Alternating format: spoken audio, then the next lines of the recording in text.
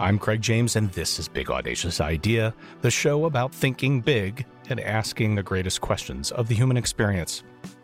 We also ponder the future and endeavor to foster abundant thinking during times of uncertainty. Welcome to the show. What if we could have human experiences more places? Well, we can. This is a thing called content-driven design. Life is integrated. We as humans crave connection. The big audacious idea we're discussing today is the notion of how the built environment can connect humanity and community and serve society in terms of social equity and progress.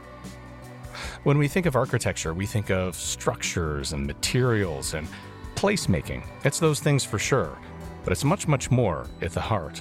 It's about moving human hearts through experiences, through those places and those structures. So architecture is a way bigger picture than you might think, and we'll discuss that today.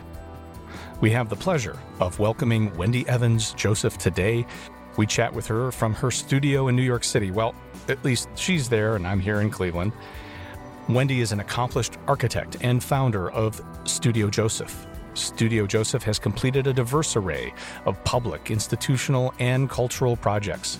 Wendy's passion for art and museum culture and public education has inspired her to bring the world incredible projects that impart beauty to the eye, provide functional constructs for a community, and deliver energy and spirit unique to the world of architecture. Wendy, it's great to have you on the show. Thank you, Craig, and thank you for inviting me to be part of your podcast. I actually was thinking it was Big Audacious Ideas, and maybe that's just because I want to add to them, but I am inspired by your bravery, taking chances with new ideas, but also taking a chance in a conversation with me, and I admit this is my first podcast. Well, welcome twicefold to the world of podcasting, of course, to the show. Thanks for your kind words. You know, the show is, in fact, about plural ideas and additively, even maybe more so, inquiry. You know, the big questions we need to ask ourselves as a human experience, as a human experiment. And, you know, some of the things that we try to do here in the show is look at things from a different lens. So when we think about architecture, for example, it's not just about the thing, the structure and placemaking, but so much more. And I know you have a lot to share with us on that front. But first, just give us the quick 1-2 on you. So I'm an architect, and many of you listening here today might know architects or have worked with them. But in short, we're licensed professionals, and most of my practice is building new buildings, restoring and renovating existing buildings for new uses, and preserving what is very much our cultural heritage through working on historic landmarks. The other part of my practice is in exhibition design, where I work with museums on content-driven experiences for the public. The reason I'm here today is not necessarily to talk about what it is I do, but why I do it. My idea of why I do this is because I like to get beyond kind of problem solving and pragmatics and think more about the places we inhabit together. I could say how I got here, Craig. It's a little bit of an unlikely place. In fact, I do have a question, Wendy. How did you get here? Yeah, so it's never a linear path, but as you might remember, I did work the first part of my career in the office of I.M. Pei. Pei, for those of you who might not be so familiar with him, is most famous for designing the pyramid at the Louvre in Paris. I had the opportunity there to work on big buildings, urban scale, tallest skyscraper in LA, federal courthouse. But I also worked on the United States Holocaust Memorial Museum in Washington, D.C. And that museum experience, with all its creative and emotional challenges, had the most profound effect on me and the most enduring one, because when I got to know the survivors and their stories and visited the concentration camps, it was frankly numbing. And I realized then that architecture is not mute and that we had the power to inspire through design. So armed with that revelation, I quit working for IMK, founded my own studio, and this is 20 years ago, and have remained a small studio. We're about a dozen people ever since. You're inspiring now and 15 years ago when we met because your perspective is so broad and thoughtful. And in order to look at the now in a new way or look into the future in a new way, I think sometimes we have to look back in history. So help us look back for a minute. Tell us a little bit about your thoughts as you look in the rearview mirror as we contemplate the future. Good question, and good question now. I feel like, when we think about history, and it does make sense to just take a quick pause here to say that recent history has been incredibly difficult. And you and I and everyone listening has endured great loss with COVID. But you take that loss of human life and you couple it with the murder of George Floyd and ongoing racism and all that's been going on with the Black Lives Matter movement. And I can't help but feel like right now is the time for us to look forward in the most sort of actionable way. If we are more aware and conscious and begging questions as we look back and forward, share with us a little bit about the idea of place not being about physicality, but about gathering, about human voice and sharing with other humans one's voice. How does that work and how does that play in the world of architecture and placemaking? I'd like to share with you a little bit about a project that I worked on recently as a way to think a little bit more about history and about placemaking in the sense where people can sort of think about their own history. I was asked to design a new permanent exhibition for the National Museum of the American Indian in Washington, D.C., an exhibition that would question our history, the history of the American culture and how we work with Native peoples, how Native peoples are kind of woven into the fabric of our country. And I learned from the curators there that what we choose to remember and what we choose to forget makes us who we are. So when people come to this Museum of the American Indian, they look around at rugs and artifacts and regalia, and they buy a dream catcher. And when they leave, they essentially leave Indians at the door, thinking they have no relevance in their lives. But the truth is that Native peoples are everywhere. Tomahawk missiles, Indian motorcycles, Navajo Barbie, really? Endless spaghetti westerns, names of towns, the whole bit. So we created an exhibition that brings forward in a huge room all of these to sort of make a statement about what it is we think of the Native peoples and how that is actually very relevant to who we are. Now, it's an example of a piece of history told in a different way that wakes us up, in fact, to the way that we all learned. And Craig, I don't know where you went to school, but I know that for a lot of us in America, we got these textbooks, and those of you listening know what was in them. The same old stories told from the same point of view, the same voices, the same establishment take on what we understand. And in fact, there's all kinds of missing chapters. And who's missing from them?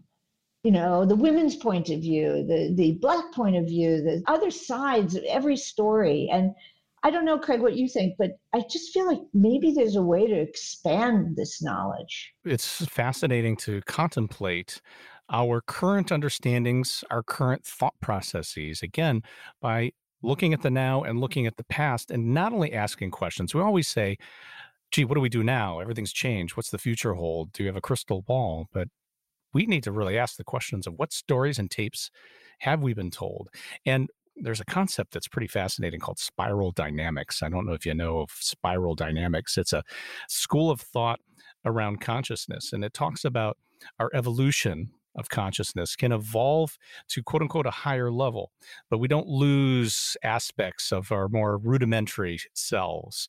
And really, the great possibilities of humanity are at the higher part of the spiral. And there aren't a lot of folks that take the time to be at the higher part of the spiral to really look deeply about what in the world really is being told to us and to think for ourselves and not necessarily just accept what's been taught or told. So I think it takes a strength and a courage for us to challenge and not assume.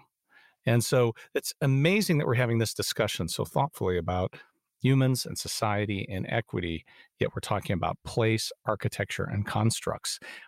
If I may, I had the privilege of seeing some of what you're speaking to in this exhibit. If you were to help our listeners, through your words, see that exhibit or aspects of it, what would one see if they walk through it? Well, I think in that exhibit, you would see stories retold from another point of view and a questioning. So, for example, think about the Battle of Little Bighorn. Who really won ultimately? Yes, I mean, we know the story, but it's complicated, more complicated than it is really told. We also think about Thanksgiving, this insane holiday with the whole nation in motion, traveling around and sort of thinking about ideals. But I want to also talk more generally to what you're talking about with the spiral. And I love metaphors that are also physical. Maybe that's the architect in me. This idea of making a place that's a spiral, that's sort of looking inward and sort of, the intensity of what that means when you're on a spiral.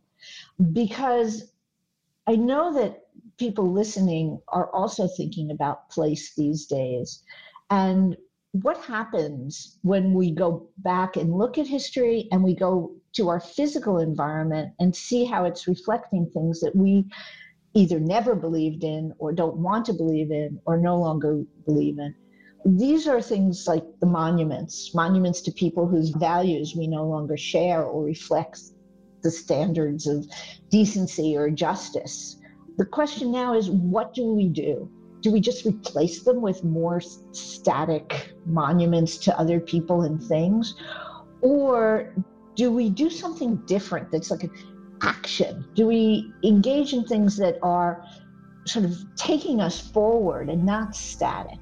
I'd like to mention something else that I've been thinking about, which is how we can listen to the voices of everyday people, of all of us in the community, rather than just being spoken to all the time.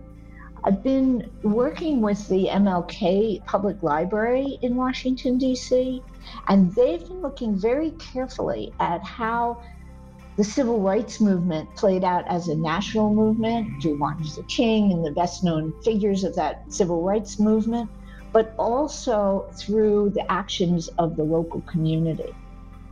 And so in a show that people expect to see, again, important documents, important stories about people, we also show things like the shoes of people who were at the march, or their signs, their buttons, so that there's a back and forth, so that it's about the people as well as the sort of heroes of it. Everything has to come together, both of those. You've got questions, we've got answers. Business leadership, ownership, and sales can be challenging. Tune into the Accelerate Your Business Growth podcast to learn from the world's experts. Join me, your host, Diane Helbig, as I chat with people who have expertise in various areas of business. You'll enjoy the lively conversations that are focused on providing you with the ideas, tips, and suggestions you need to realize greater success. Get what you need for your business when you need it from the people who have the answers. Accelerate Your Business Growth is part of the Evergreen Podcast Network and is available on Apple, Spotify, or wherever you listen to your favorite podcasts.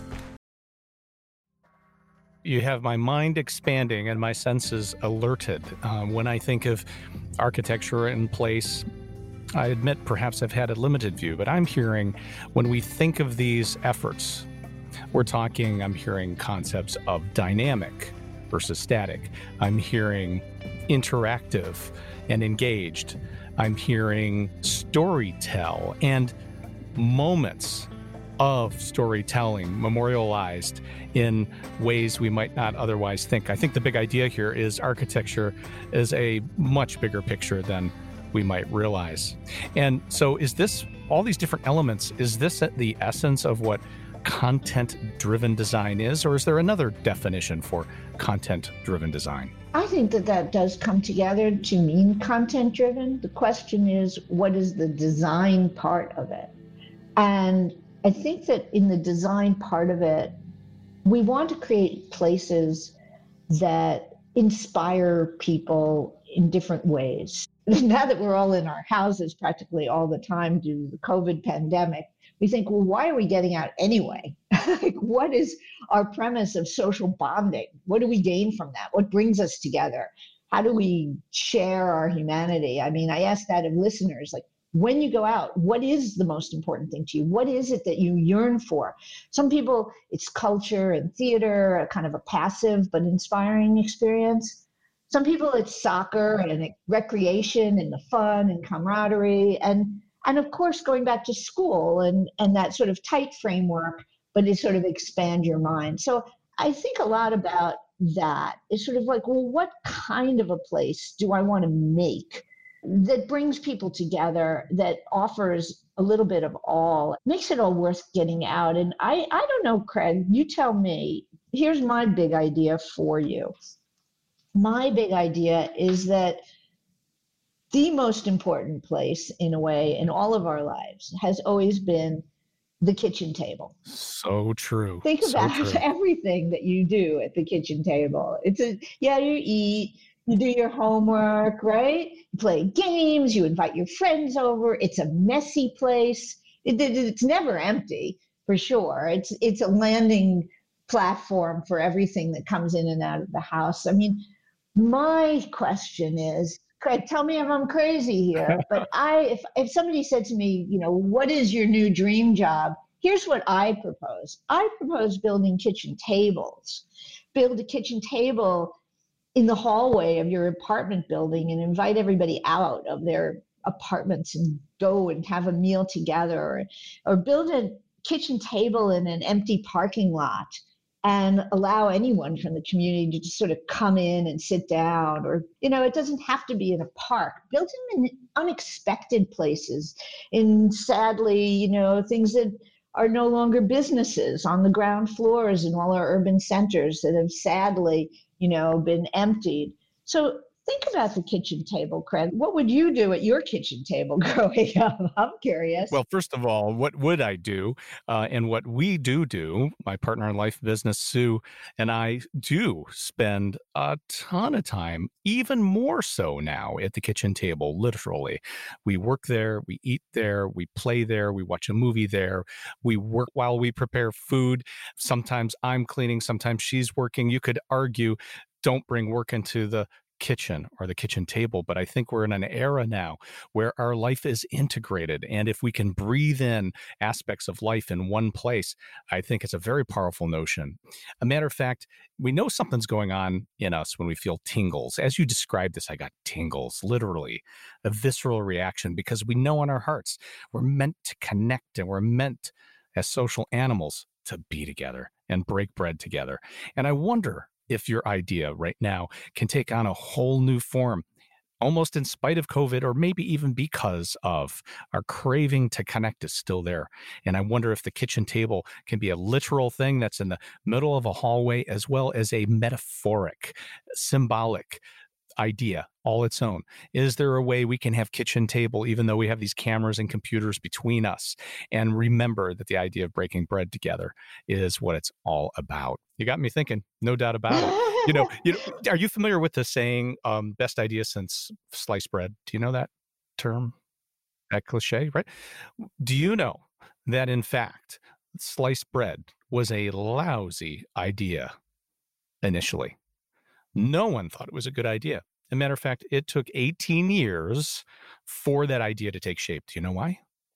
So back when sliced bread was first invented, it was a horrible thing to slice your bread too early because there was no way to keep it fresh. It went bad faster because bread was either open, in a box, or in paper, and it would spoil. But somebody had to have the vision that one day there will be plastic.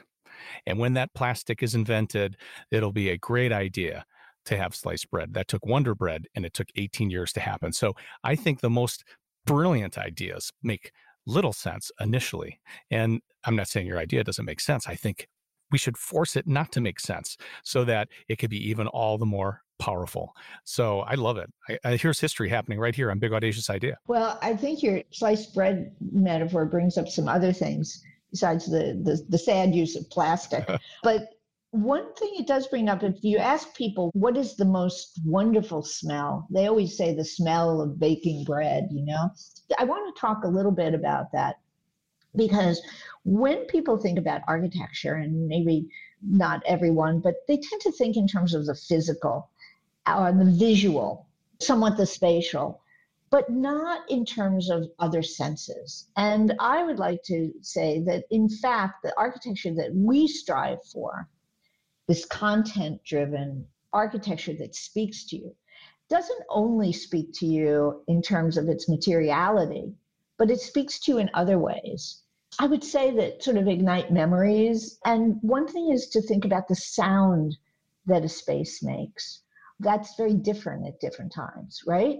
So it's not only a visual world that we live in, it's a multi-sensory world. That tactile is. So if I use smooth materials or coarse materials, things that are shiny, things that are translucent or opaque, they all have an effect. So I just want you to remember that. Keep that in your toolkit for how you think about the world going forward.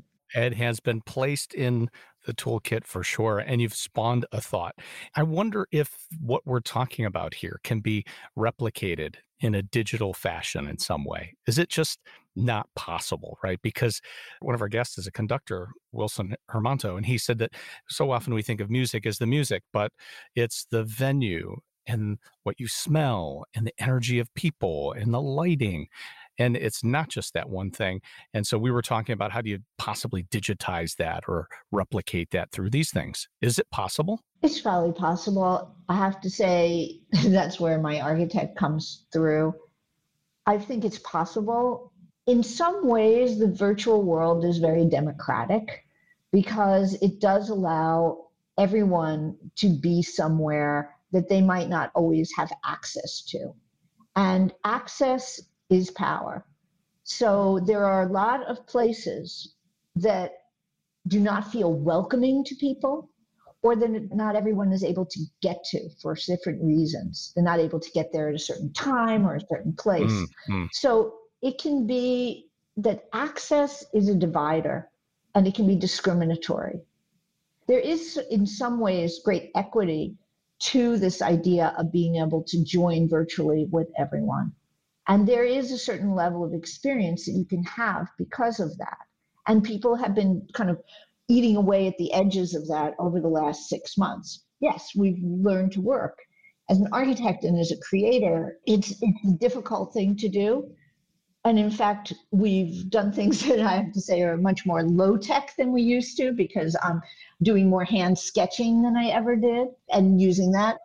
But ultimately, I don't believe that there's a way to replace human contact. And it's nice to have this array of possibilities, but human contact is, for me, the gold standard. Being together and experiencing places together is, I think, the ultimate goal, whether it be different countries, different cultures. It's not just enough to even know the people from there, but to visit and to be part of different places. And through that, I think you develop empathy, you develop stronger bonds to all, and that benefits us as sort of aspect of humanity. Wendy, you're so apparently passionate. It comes through the way you move into your statements and the emphasis, both visually and audibly. It's impressive indeed. And my only frustration in talking with you is time. There's so much more we could discuss. And as we round out our conversation today, if you were to think through the future, imagine forth, and engage our listeners right now in some things you challenge them to think or do or ask of oneself or each other, what might those things be? I would say to everyone to concentrate on your most personal ambition, I would say, your most personal gift, the thing that you can give back to all of us. This is the time to be doing that. Think about what it is that you have the ability to do, whether it's just to listen to others or to help others in different ways. That's what you should search for. What I like about the question that you pose about ideas is it very much, for me, is a mirror on my favorite thing to do in life, which is to have a blank piece of paper and to try to imagine something new and respond to that. And I like that you're putting that blank piece of paper in front of everyone. And I think that's a really laudable and exciting proposal. So I want to thank you for that opportunity to sort of shove another blank piece of paper in front of me and say, what if? And shove a piece of paper in front of all your audience and say, what if? What can you do? So thank you very much. And thank you, Wendy. We've been speaking with Wendy Evans Joseph. I'm Craig James, your host, and this is Big Audacious Idea. So we need to tune into our perceptions, our assumptions, our stories, the stories we tell ourselves and the stories we're told, and being conscious of, at the end of the day, when we think of places, spaces, architecture, and design, that it's about connection, just like the kitchen table. Whether that's metaphoric or real, we need to come together, break bread, and connect through content-driven design. I'm Craig James, your host, and you've been listening to Big Audacious Idea, the show that invites you to think big. Let us know what you think about our chat with Wendy by tweeting me at CJamesCatstrat. And if you enjoyed the conversation today, don't hesitate to please rate and review us in your favorite podcast app. It goes a long way, and we appreciate it. Big Audacious Idea is a production of Evergreen Podcasts. Learn more about our podcasts at evergreenpodcasts.com. Special thanks to my friend and colleague, producer, audio engineer, William Pritz, production director, Bridget Coyne, and my co-executive producer, Michael D'Aloia. Thanks for listening. Until next time, just don't think audacious, be audacious. Thanks again.